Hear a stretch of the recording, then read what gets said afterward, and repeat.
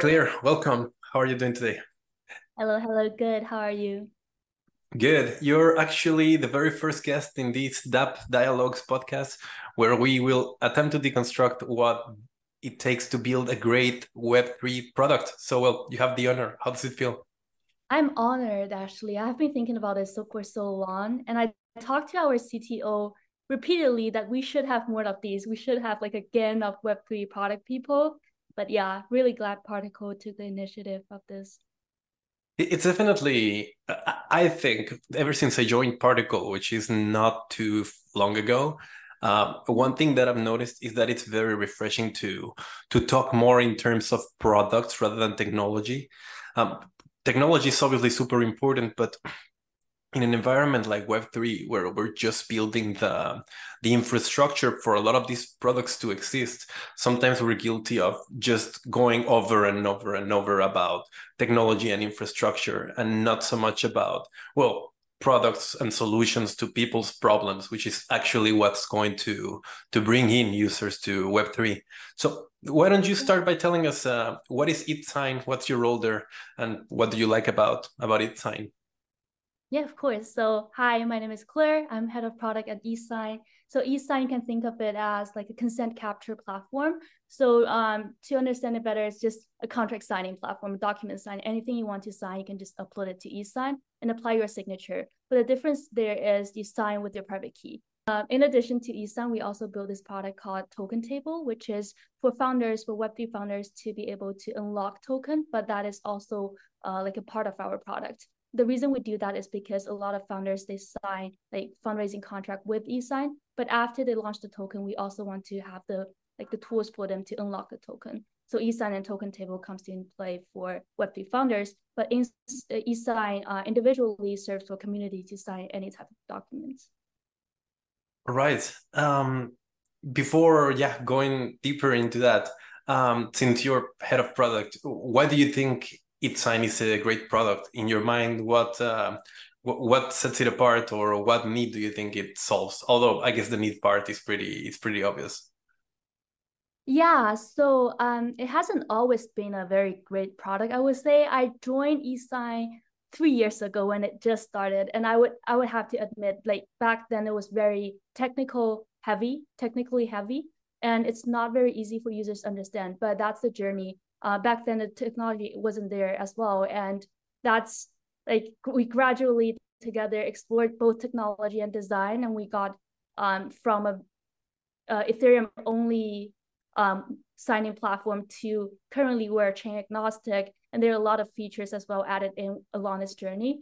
But back to the product need, for eSign, we help people sign contracts. The reason why it's important is because we found that right now there are a lot of Web2 product, of course, like DocuSign or some of the, we also have some Chinese platforms, but these are not interoperable. And all of the contracts and signatures, you have to verify within the centralized platform. And this is actually extremely important because let's say you are a foreign company and you're signing contract with an anonymous entity or like any Web3 companies, then that Web2 product doesn't serve the purpose.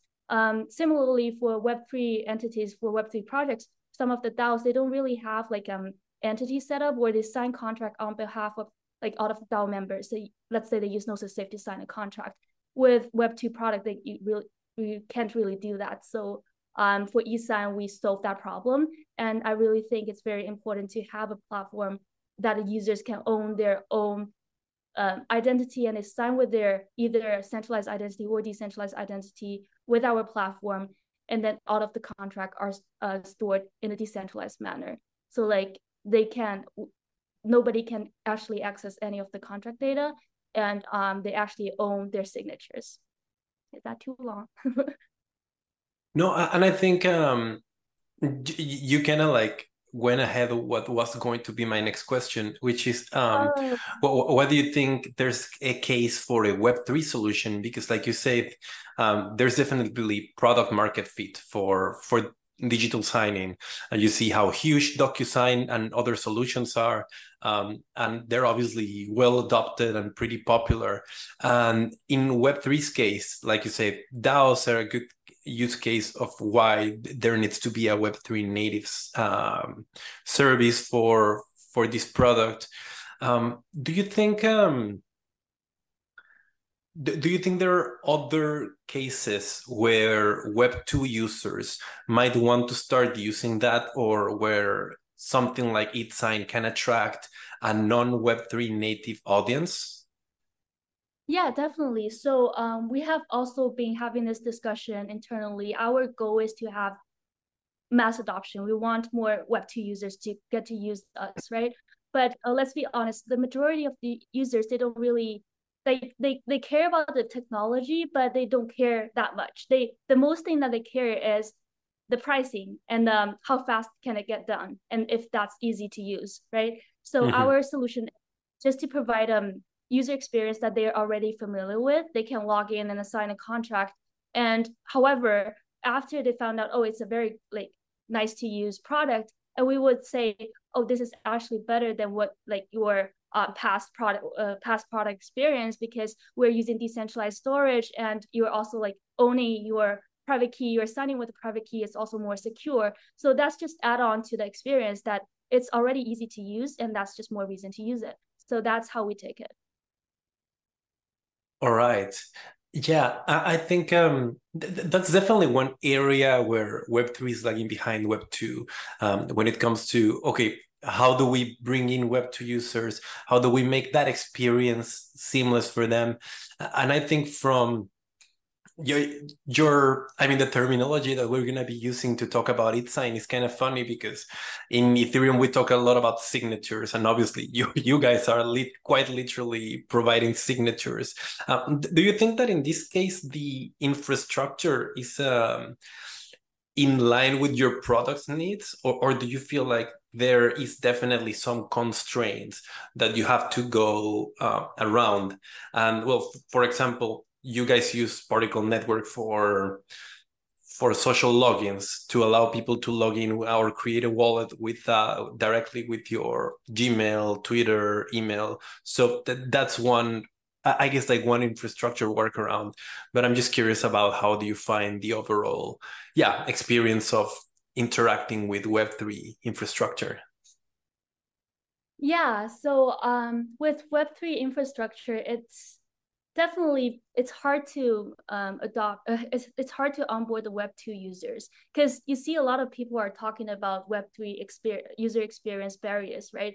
The thing that they talk about is, oh, now users have to be control of their own private key, and that's like the majority of people talk about this. But that's not only that; it's a very important step for them to get onboarded to the product, like Particle does an amazing job for them to log in through the socials.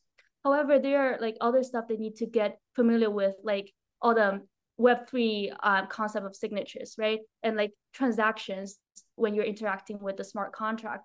Web2 people really don't understand that, and they just get like more and more confused. They said, okay, I see a social login, I would click on that, and afterwards I see that currently a lot of product just like doesn't care anymore, and they just onboard and that's it. But I really think more and more products should think about how fundamentally interaction is different between Web2 and Web3. And we really need to educate or think of some way that can hide the fact that we are like interacting on chain, or all of these like technical stuff, but just show the user what they need to know. If we definitely need to interact with the smart contract, then we need to let them know that what is the transaction and why they are paying gas fee for this, or like what's the fundamental difference of the wallet signature and like the traditional signature that we're familiar with.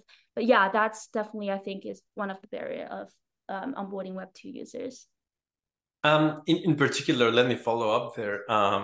When it comes to gas, how do you guys think about that challenge? Because yeah, that's a big one for anyone landing from Web2. They have to start thinking about purchasing some ether somewhere. They don't know how much is enough. They don't know how to send it to their wallet that they're going to be using for eSign. So that's definitely a huge friction point. Oh my God, yes.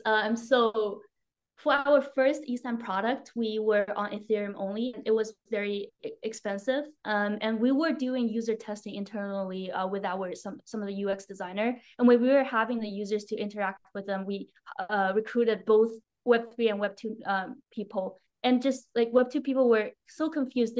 I think back then we used a we also had a social login, and they were just confused, where do I get the money? And they were asking us a lot of questions, so we had to like send the fund first, and then they will be able to test it. And later on, we learned, and we used Biconomy actually to sponsor the gas fee for all of the user, and we switched to Polygon, so it will be cheaper, and so like more and more people can experiment with our product. But that's still not enough, because they can still see that transaction tab opening up. They will still need to understand why like it is deducting the balance, where like there is an interaction there.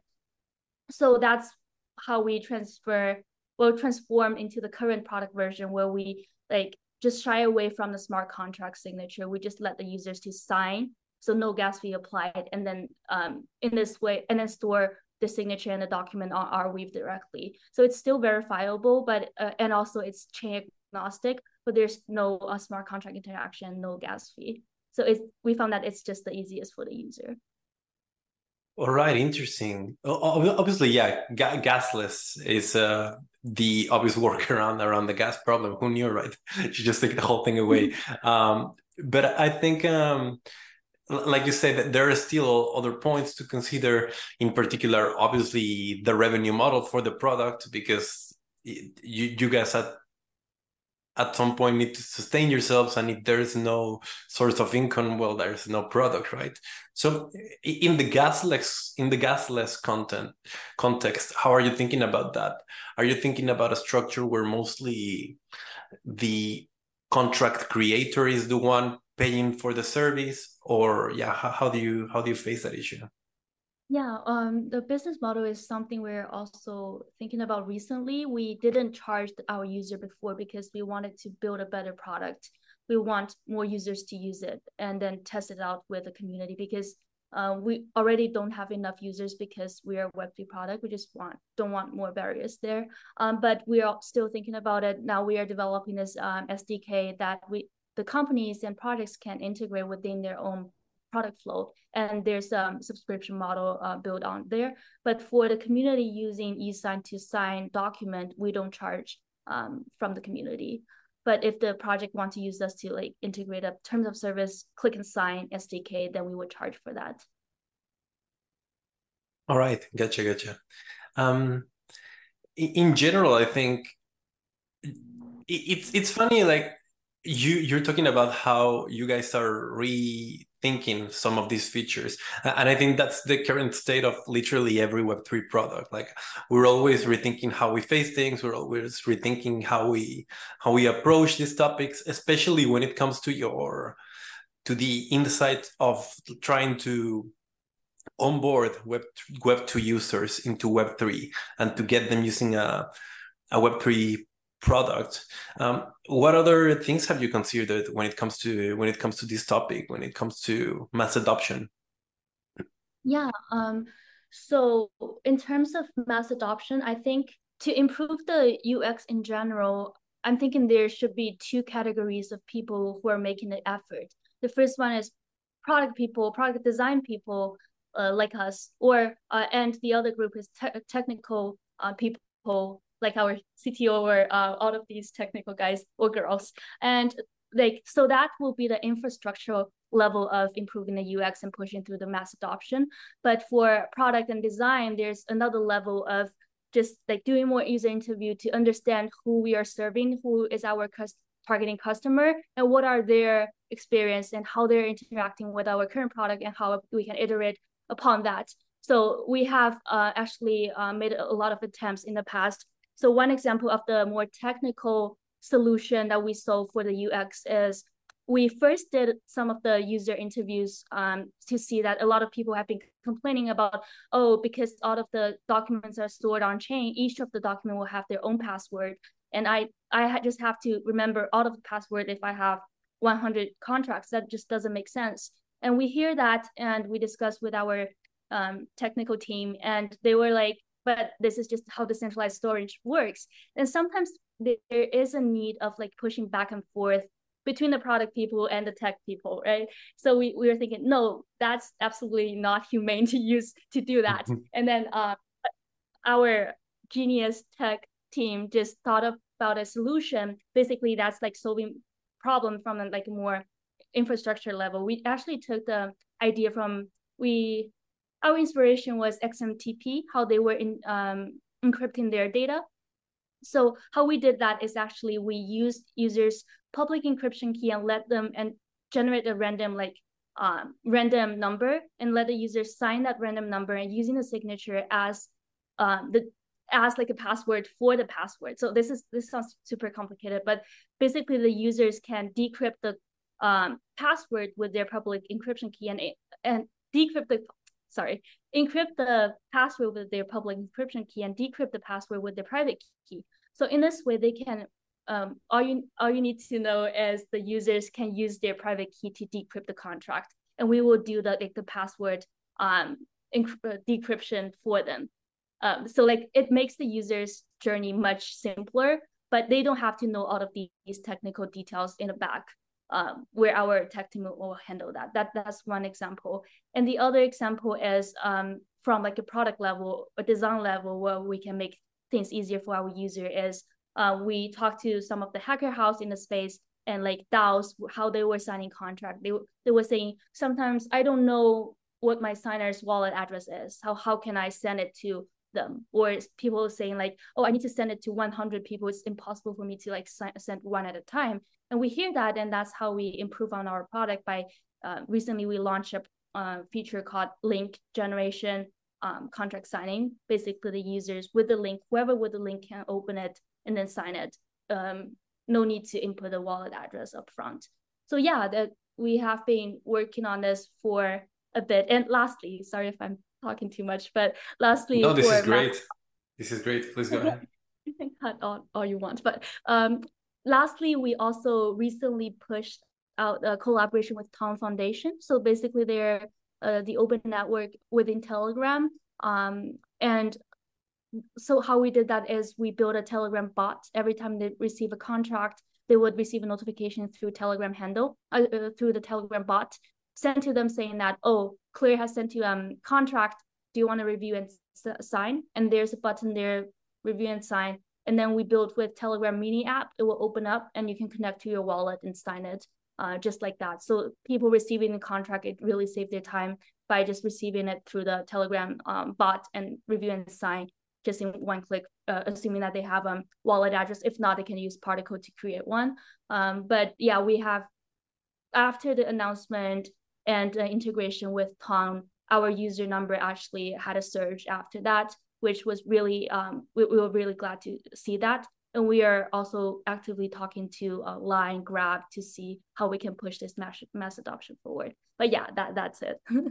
No, that's incredible. I think you're kind of confirming a theory of mine, and we actually put this in one of our latest article in the Particle blog, article in the Particle. So yeah. And it's about the different types of problems that you find in Web3 UX. And in this article, basically, we break them down into 3 types. One of them is pure infrastructure problems, like stuff like you have to pay gas. Okay, that's just a given. That's an infrastructure problem. For UX, that is obviously that serves an infrastructure purpose. The other type is problems in adaptations of said infrastructure. Because obviously the fact that the infrastructure is there doesn't mean like everyone's going to use it correctly, right? And the third are more pure UX things that can be done better. And I think you actually touched on all 3 of these categories in the different solutions that you mentioned. So that's quite interesting. You also mentioned in a small tangent the number tracking and the user tracking. So I'm curious because this is obviously a common pain point for Web3 projects. How do you track your stats? What do you choose to track? What do you choose not to track? How do you guys think about this topic?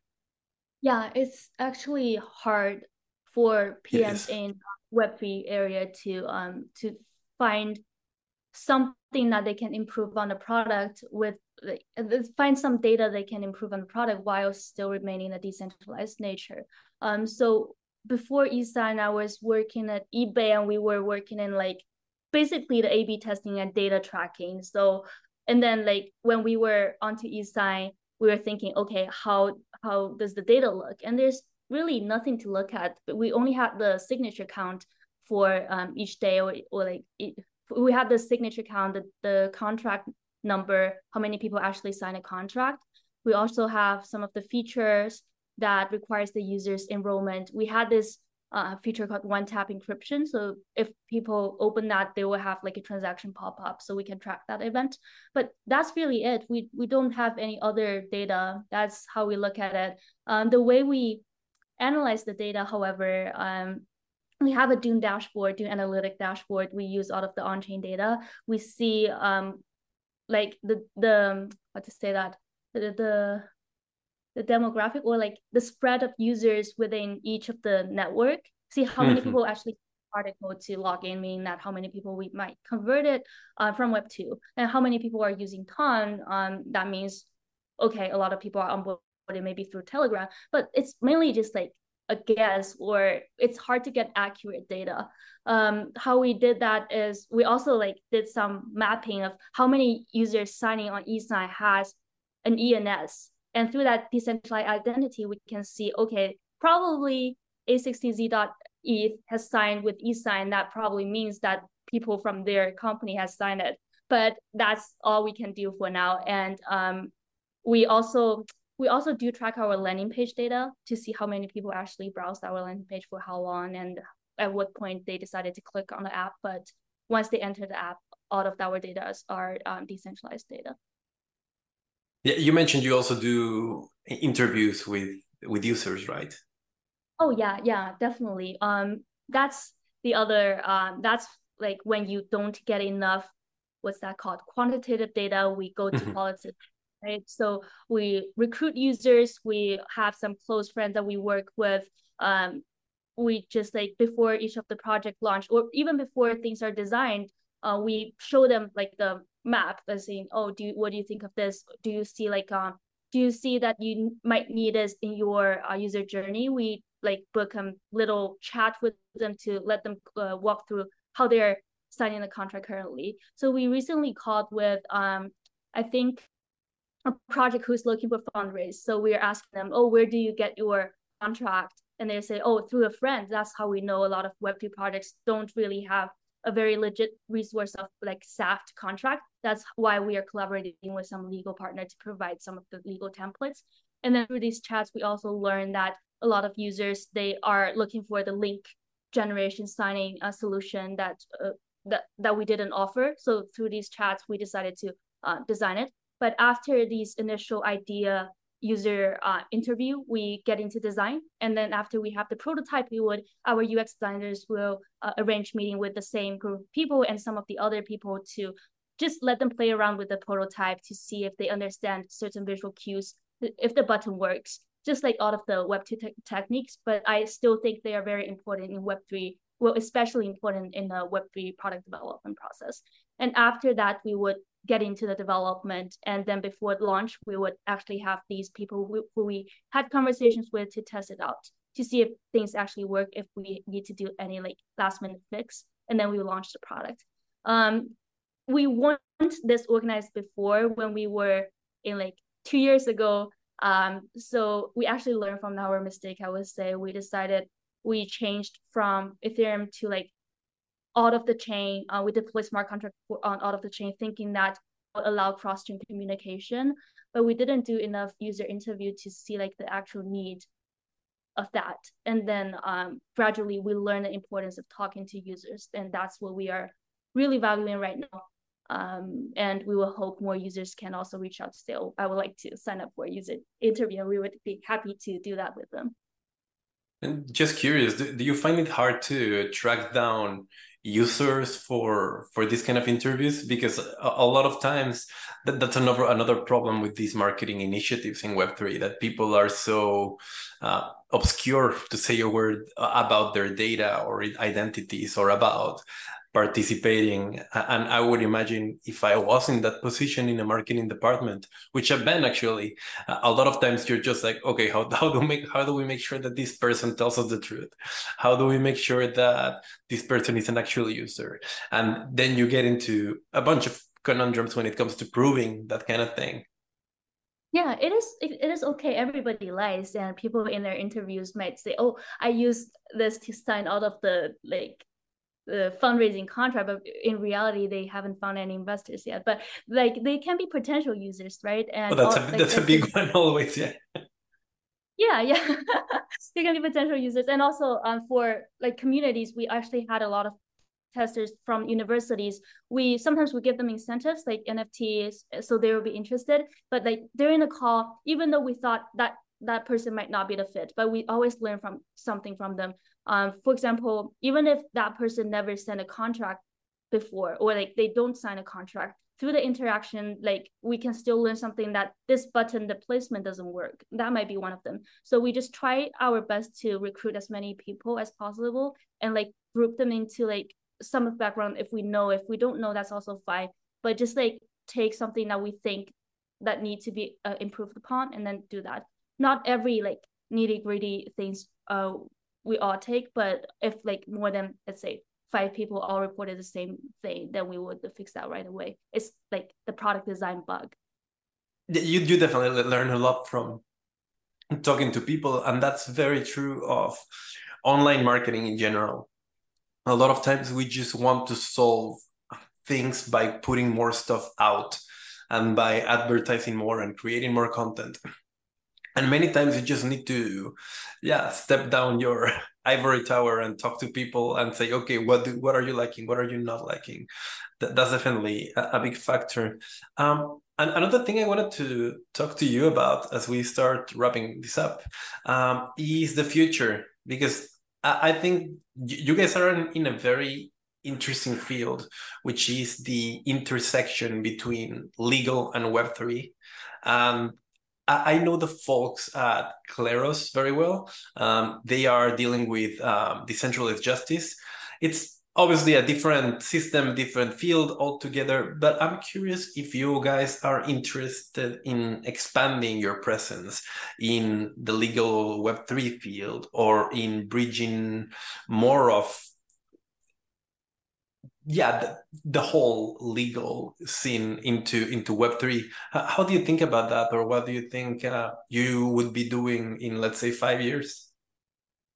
Yeah, definitely. I love that question. It's We start off as a contract signing platform because we want to do like signature based stuff.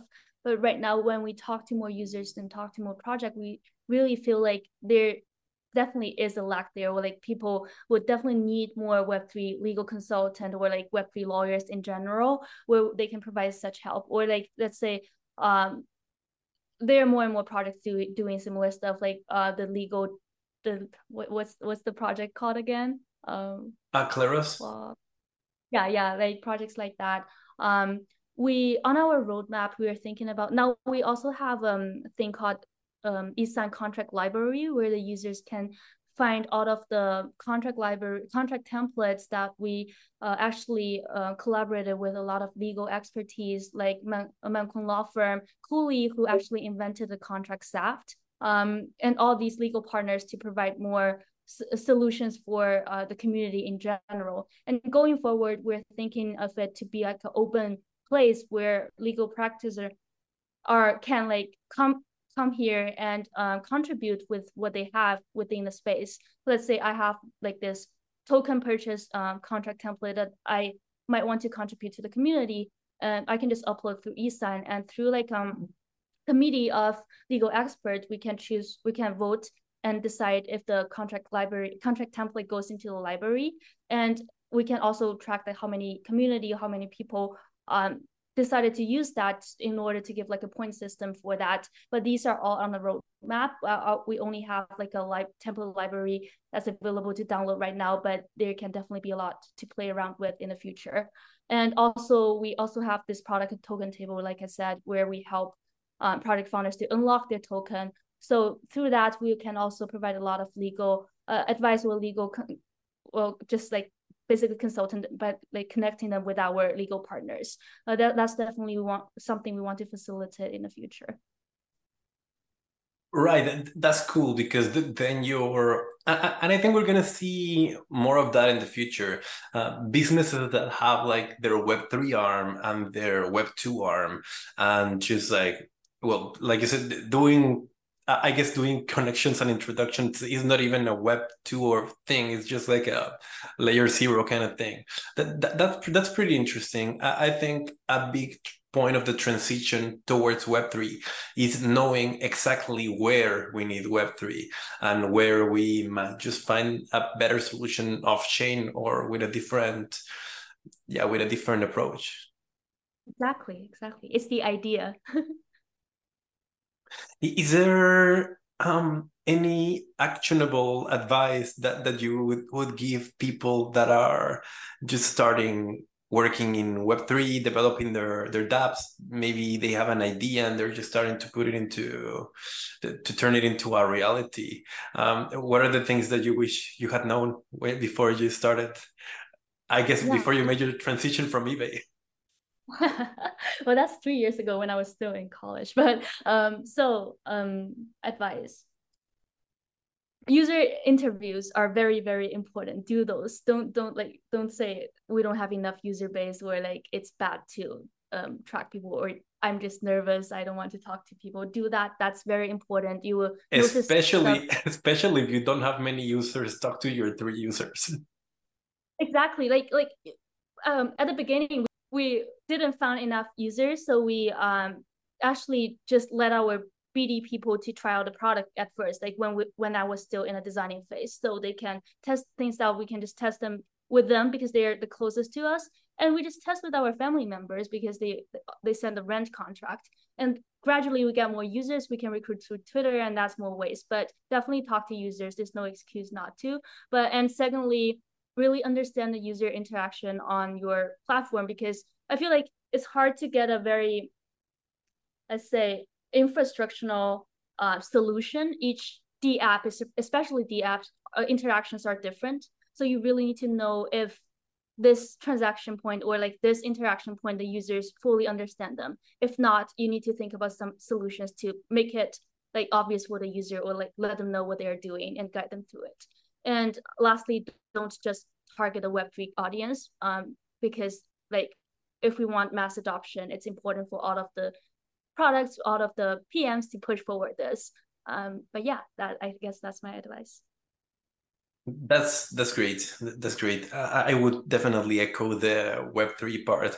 If you're just building products for the people that already use Web3, your audience is very small and your possibilities of success are proportionally smaller. And I think I would even go as far as to say, like, if you're only building Web3 solutions for Web3 people, you might not really be solving many real problems. That's ultimately what products should be for, to solve someone's problems. So thank you very much for the time, Claire, and for joining us. You've been a great first guest to All Natural. Thank you so much. I loved it. Thanks. Well, any shields that you may want to do? Where can people find you? Where can people find It's Fine? Oh, just follow Yisan on Twitter. You can find us. And I guess that's it. Go to app.yisan.xyz to try out the product. If anything doesn't, you don't like anything, feel free to reach out to me and we'll fix that. She will definitely listen to you, apparently. And well, yeah, if you do use ItSign, make sure to use Particle's Web2 onboarding options. You may love them. Thank you very much, Claire. And thank you very much, everyone listening. Thank you so much.